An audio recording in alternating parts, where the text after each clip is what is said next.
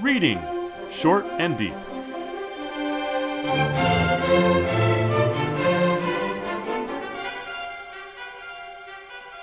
Hi, I'm Jesse. And I'm Eric. And today we're reading Short and Deep, Mr. Brisher's Treasure by H.G. Wells. This is first published in The Strand magazine, April 1899. And it's a story about two men in a pub having a conversation. There's a little bit more to it than that. It's set in the mid-19th century. It's not science fiction, but it was later republished in Ellery Queen's Mystery magazine. And it does have a sort of a mysterious element. It keeps you guessing a little bit.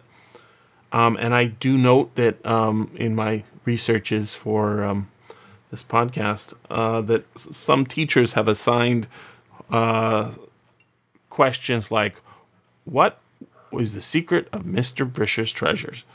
And students have typed that in, trying to find the answer. And when I think about that, it makes me think, aha, the title does have multiple meanings, at least one or two. And I think we should discuss those, but maybe you could give us a little story summary.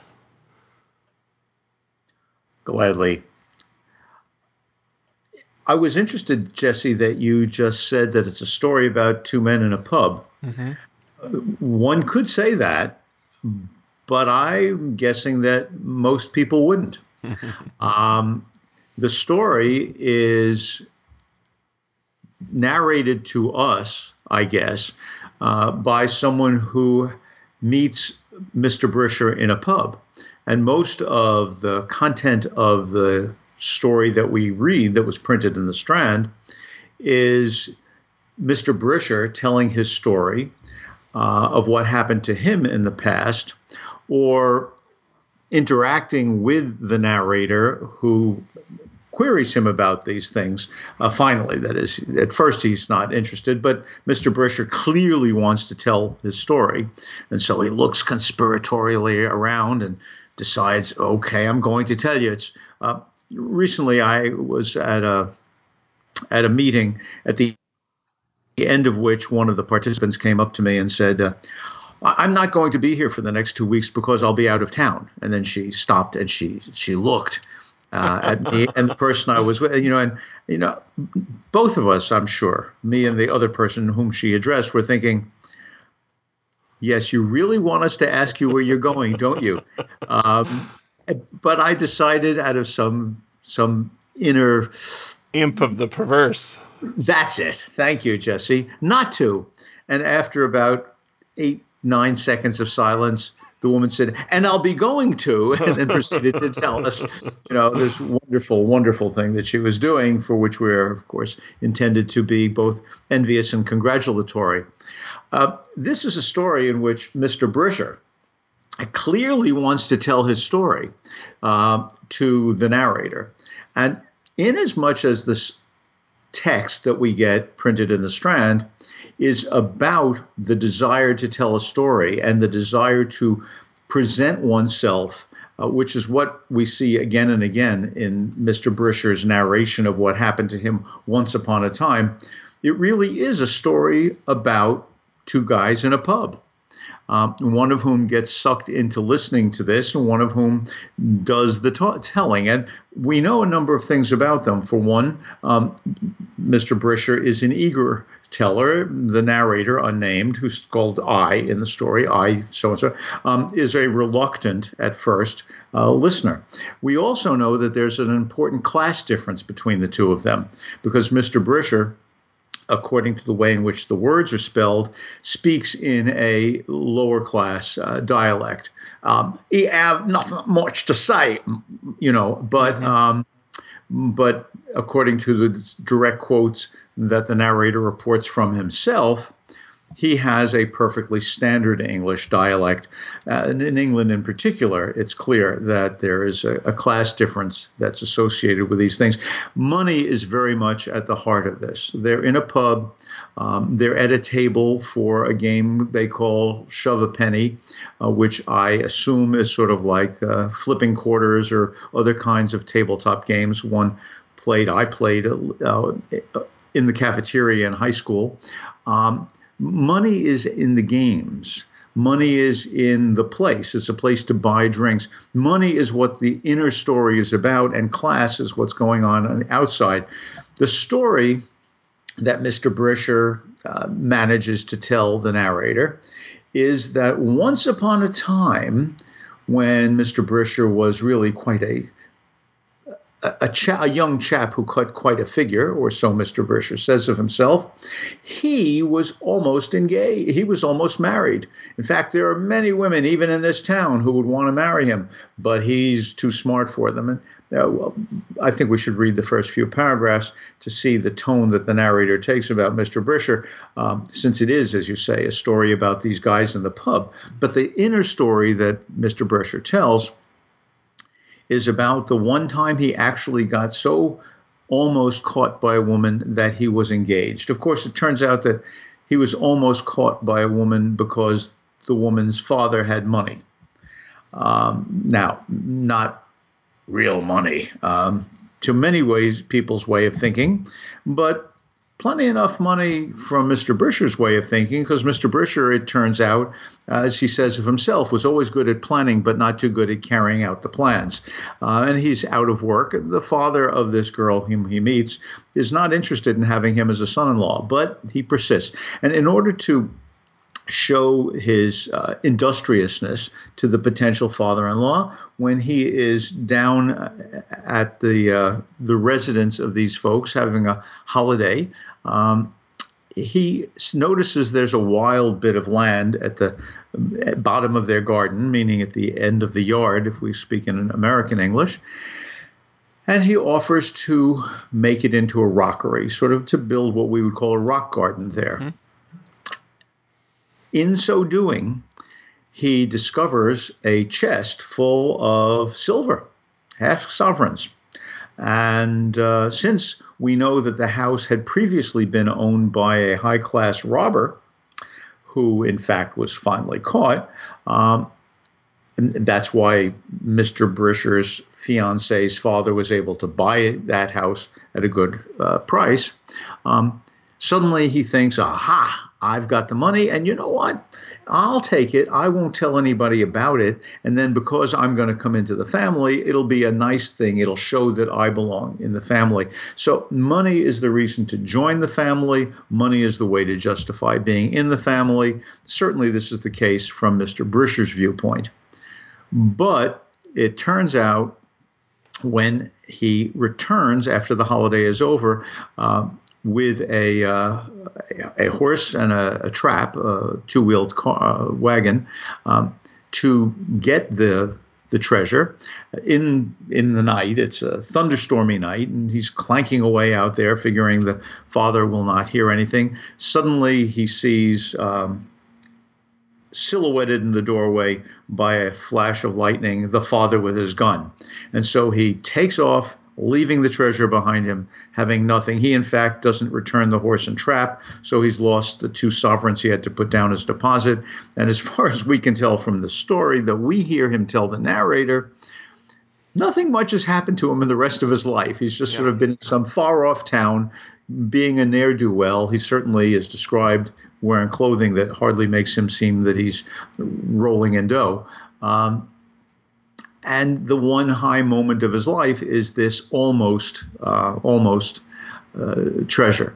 But we know that Mr. Brisher tells us what happens to the father of that house, because Mr. Brisher keeps looking to see if, in fact, the father ever really did turn the money over to the state. The father was a sanctimonious fellow, a very hearty singer in church. In fact, so loud a singer that when he went off key, which he often did, half of the congregation followed him off key, which is a good metaphor for what we're about to find out, which is that in the papers, according to Mr. Brisher, he's been arrested for passing counterfeit coins. So, in fact, he did find the treasure, and he tried to capitalize on it, not by turning it over to the authorities, but by spending it. And so he also becomes a thief.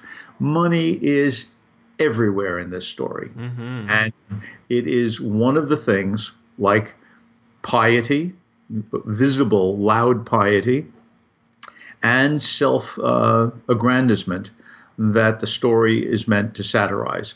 The whole story then turning out to bring down everybody with this notion of counterfeiting at the end seems in part like a joke. Yeah. And another story you can tell it's written by H.G. Wells because there's no angels in it. Nobody here comes out clean. I had a lot of sympathy for Mr. Brisher for a lot of the story, but in closer reading, I have less. I also thought that the father was pretty wise, and then turns out that no, he's not.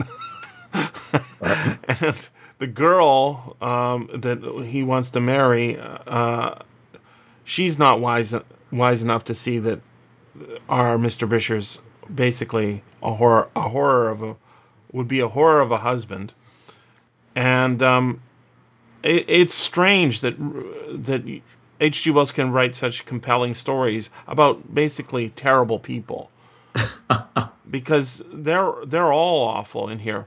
The treasure trove we think probably came from the burglar who previously owned the house.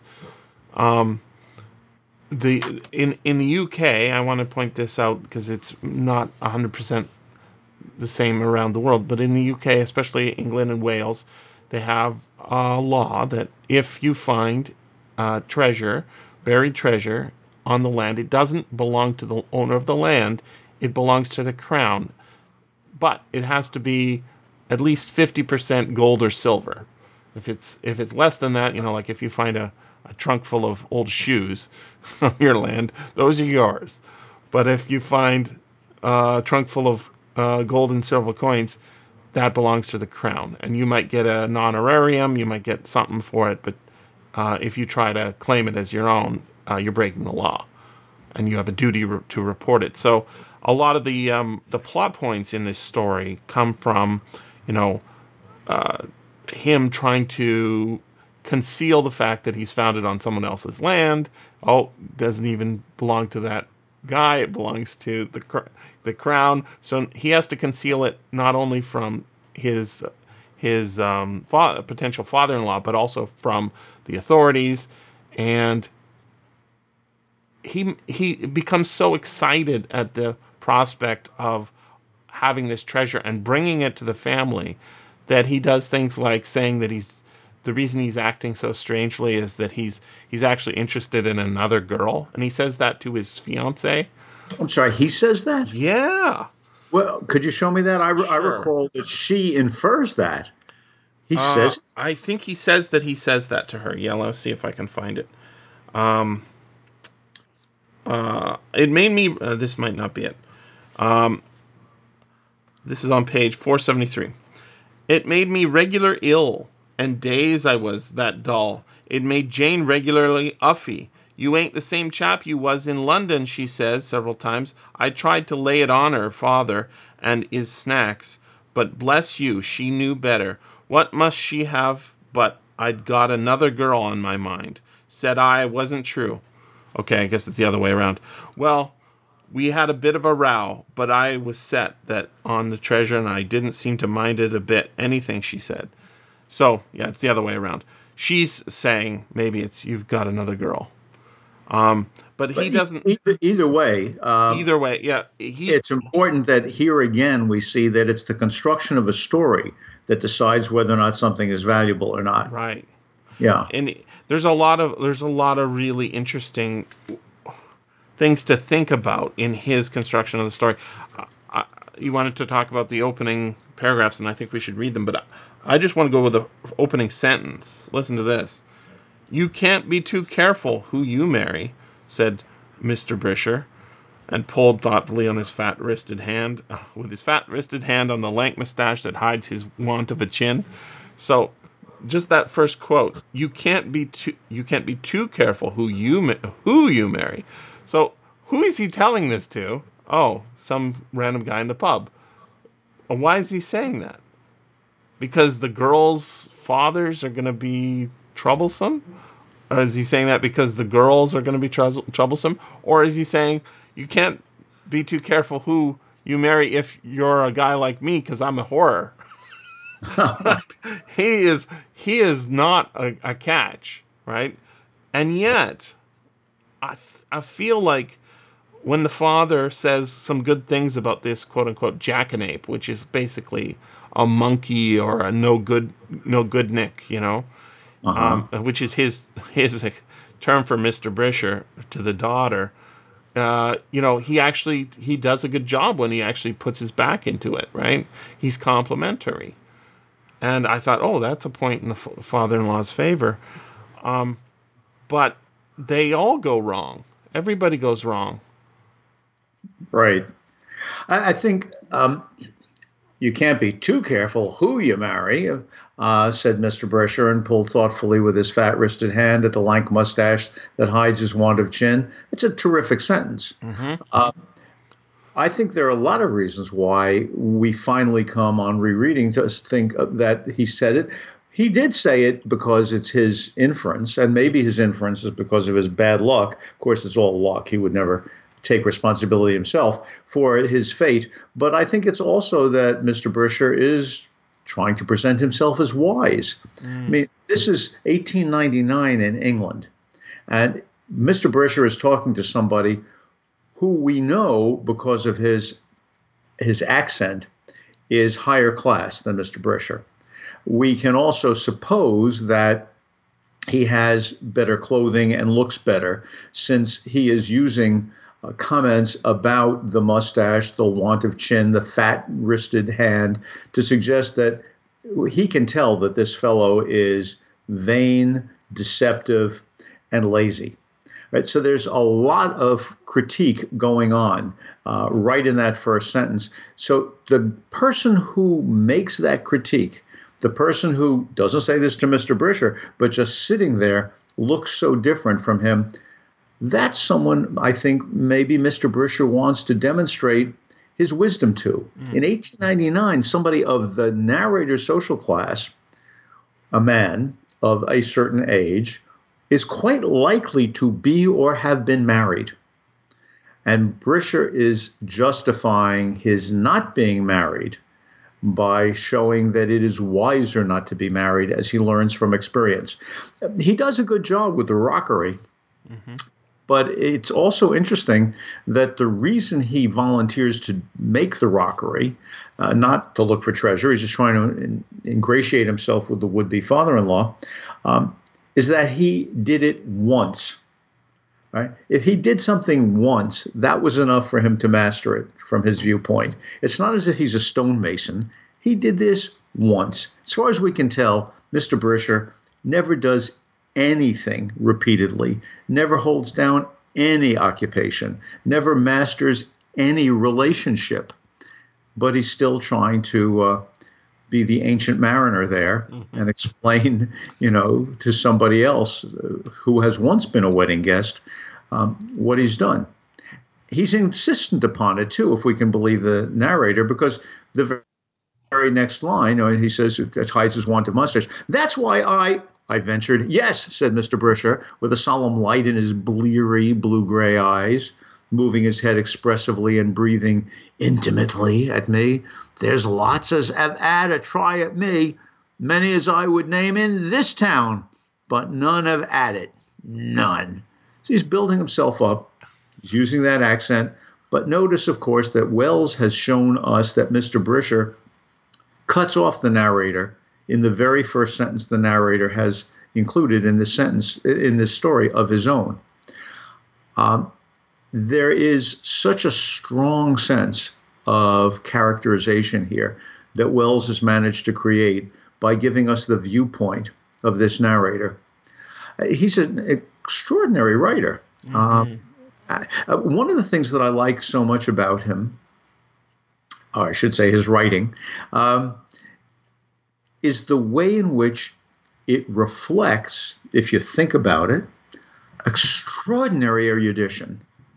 But if you don't think about it, it just goes down really smoothly. You don't have to think, oh boy, isn't this erudite? For example, when Mr. Brisher and Jane That's her name, we're told, Jane, plain, one supposes. They had wanted to get Oh yeah, no, married. she's explicitly said by Mr. Brisher. He says she's not great looking, but she's really nice, right? She's really nice. And I should point out Mr. Brisher in the very first sentence is described as having a want of a chin, right? So these are not physically attractive people, either of them. Correct, correct. So they could, maybe they would fit together quite well in the world's viewpoint. On page 470, on the second column, where we've just had some discussion about Jane, her name was Jane, used to play it, that is the piano, where she plays hymns, just what her father would have wanted on Sundays. And he's talking, Mr. Brisher is telling the narrator that they wanted to get married. Now, there was a sort of itch, said Mr. Brisher. We wanted to marry, me and Jane did, and get things settled, but that is the would-be father-in-law, said I had to get a proper position first. Consequently, there was an itch. Now, I think, at least maybe it's my dirty mind, Jesse, in the first sentence of that paragraph, they wanted to get married. Now, there was a sort of itch. Mm. It's like the 7-year itch, Mm. sexual arousal. Mm. But then, we wanted to get married, me and Jane did, and get things settled. They want to scratch that itch. Mm. But he said I had to get a proper position first. Consequently, there was a itch, Yeah. which, of course, means there was a hitch. Right. This was something that stopped the plans from going forward. By not putting an apostrophe in front of the word itch when it appears, it's not at all clear that that word itch has a second non-sexual meaning until we get later in the paragraph and realize that there's a hitch to their marriage plans. That kind of richness of language, which even if one doesn't notice it consciously, I think plays on us unconsciously as we read, is rife in Wells's writing everywhere, even in a story like this, which is fundamentally a joke. And the last lines, I love this. Mr. Brisher reports that he's noticed in the paper that the father-in-law, the would-be father-in-law, has been arrested for issuing counterfeit coins, he said. Counterfeit coins.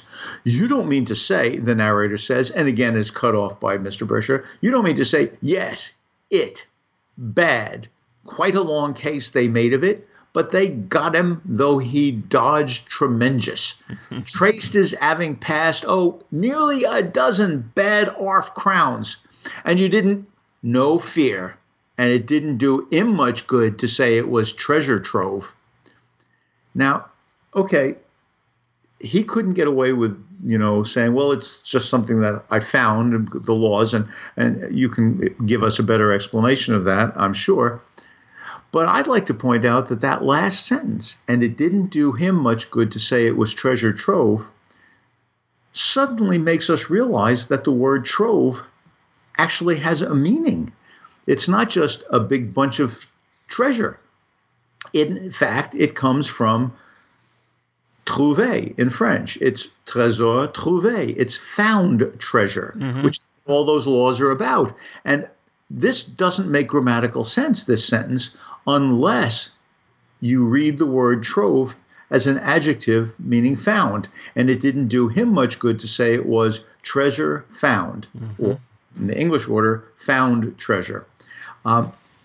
It's incredible to me how Wells has such erudition, and he imparts it to us so gracefully. In his Experiment in Autobiography, which he wrote when he was about 50, I think, he reflects on his career up to that point.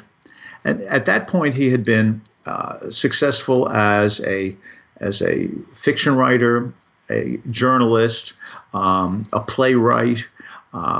He had been he'd used his pen in many ways. He'd been a public lecturer. He'd been influential in founding the Fabian Society and having political impact. And he says that as he looks back over his career, the one job that he has had his entire life was teacher. And I must say, the way he uses language here, and even at the end when he makes the joke, making us realize that we have a nugget trouvé. Hmm. We've just learned something and gotten it, found it here unexpectedly. There's a wonderful, generous impulse behind Wells making teaching such a skillful activity and doing it so well that we just all lap it up. Yeah. I I want to go back to that question that the students are all searching for the answer for. You know, the teachers is giving them some assignment to read this story, and then they have to answer the questions. What was Mr. Bish's treasure? And I assume that the question should be answered by it was a box of silver found in the backyard, right? Something like that. But I think maybe bonus points should be given if they find the other treasure, the real treasure, not the imposter treasure or the counterfeit treasure of the silver, but the treasure of what he would have married into if he hadn't have screwed it up. Now, obviously, the father-in-law is not perfect, but the description of the father's setup and I guess the family setup, Jane's family setup, is a treasure. I want to read these two paragraphs on page 470. She lived at home with her father and mother, quite the lady, in a very nice little house with a garden, and remarkable, respectable people they was. Rich, you might call them at a most. They owned their own house, got it out of the building society, and cheap because the chap who had had it before was a burglar and in prison. And they'd had a bit of freehold land, right? That's great. And some cottages and money invested, all nice and tight. They was what you'd call snug and warm. I tell you, I was on, capital O. Furniture, too. Why, they'd had a piano. Jane, her name was Jane, used to play it Sundays, and it was very nice. She played, too. There wasn't hardly an tune in the book she couldn't play. Many's the evening we'd met and sung hymns there, me and her and the family. Her father was quite a leading man in chapel. You shouldn't have had seen him Sundays. Uh, you shouldn't ha seen him Sundays interrupting the minister and giving out hymns. He had gold spectacles, I remember, and used to look over 'em at you while he sang hearty. He was always great on singing hearty to the Lord, and when he got out of tune, half the people went after him, always. He was that sort of man. And to walk behind him in his nice black clothes was a brimmer, made one regular proud to be engaged to such a father-in-law. And when the summer came, I went down there and stopped a fortnight. So he actually says engaged to the father-in-law, right? He's almost like I'm gonna hitch my wagon to this guy, right? And they've got what a setup, right? They've got cottages on the land. He can live there and just loaf about all the time. This is going to be wonderful, right? Ah, Yeah. I mean, what he's done is screwed up the only chance of any kind of happiness he could have really had by going for the silver. And in a way, the story he tells to the father, which I don't think we mentioned thus far, um, he says he's sort of feeling out the father at the dinner table. He says, let me tell you this story about a man who borrowed another man's jacket and found a coin in the pocket. Who does the coin belong to? And the father-in-law, he rages and says, of course, you would have a friend who would do something like that. And he says, hey, I'm just saying, I wasn't sure that it was right that he keep the coin, right? And what's so brilliant about this is that later on we find out that the father-in-law, and I guess we could have figured it out from the clues earlier on, he's not a great guy either, right? He's gone and kept that treasure, that found treasure, that treasure that rightly belongs to the crown. Render unto Caesar, says the father, quoting the Bible, right? Mm-hmm. And what does he do? He doesn't render at all. Right. He starts issuing coins. You're right about the early clues to that. One of the clues is that he got the house because the previous owner had been a robber. Mm-hmm. If you think about that, what it means is he made money off the fact that a robber had lived there. Yep. Right. So he is the father-in-law, would-be father-in-law, is profiting by somebody else's larceny. Money is here everywhere. And the class differences that the language is meant, I think, to reinforce begins with the very first line. Mr. Brisher says, you can't be too careful who you marry. Now, the italicized who may, in fact, have to do with, I have a story about having been engaged to this father-in-law, a wonderful observation, Jesse, but also by italicizing the word who. This is 1899 England, and this is the writing of an erudite individual in a fairly high middle-class journal, The Strand. It reminds us that Mr. Brisher doesn't say what he should have said, which was, you can't be too careful whom you marry. Exactly. So there's a joke at the beginning and the end. And as we look through the middle, there's always more to say. And remember, you can always freely access the materials discussed on these podcasts by going to sffaudio.com and clicking on the link for Reading Short and Deep.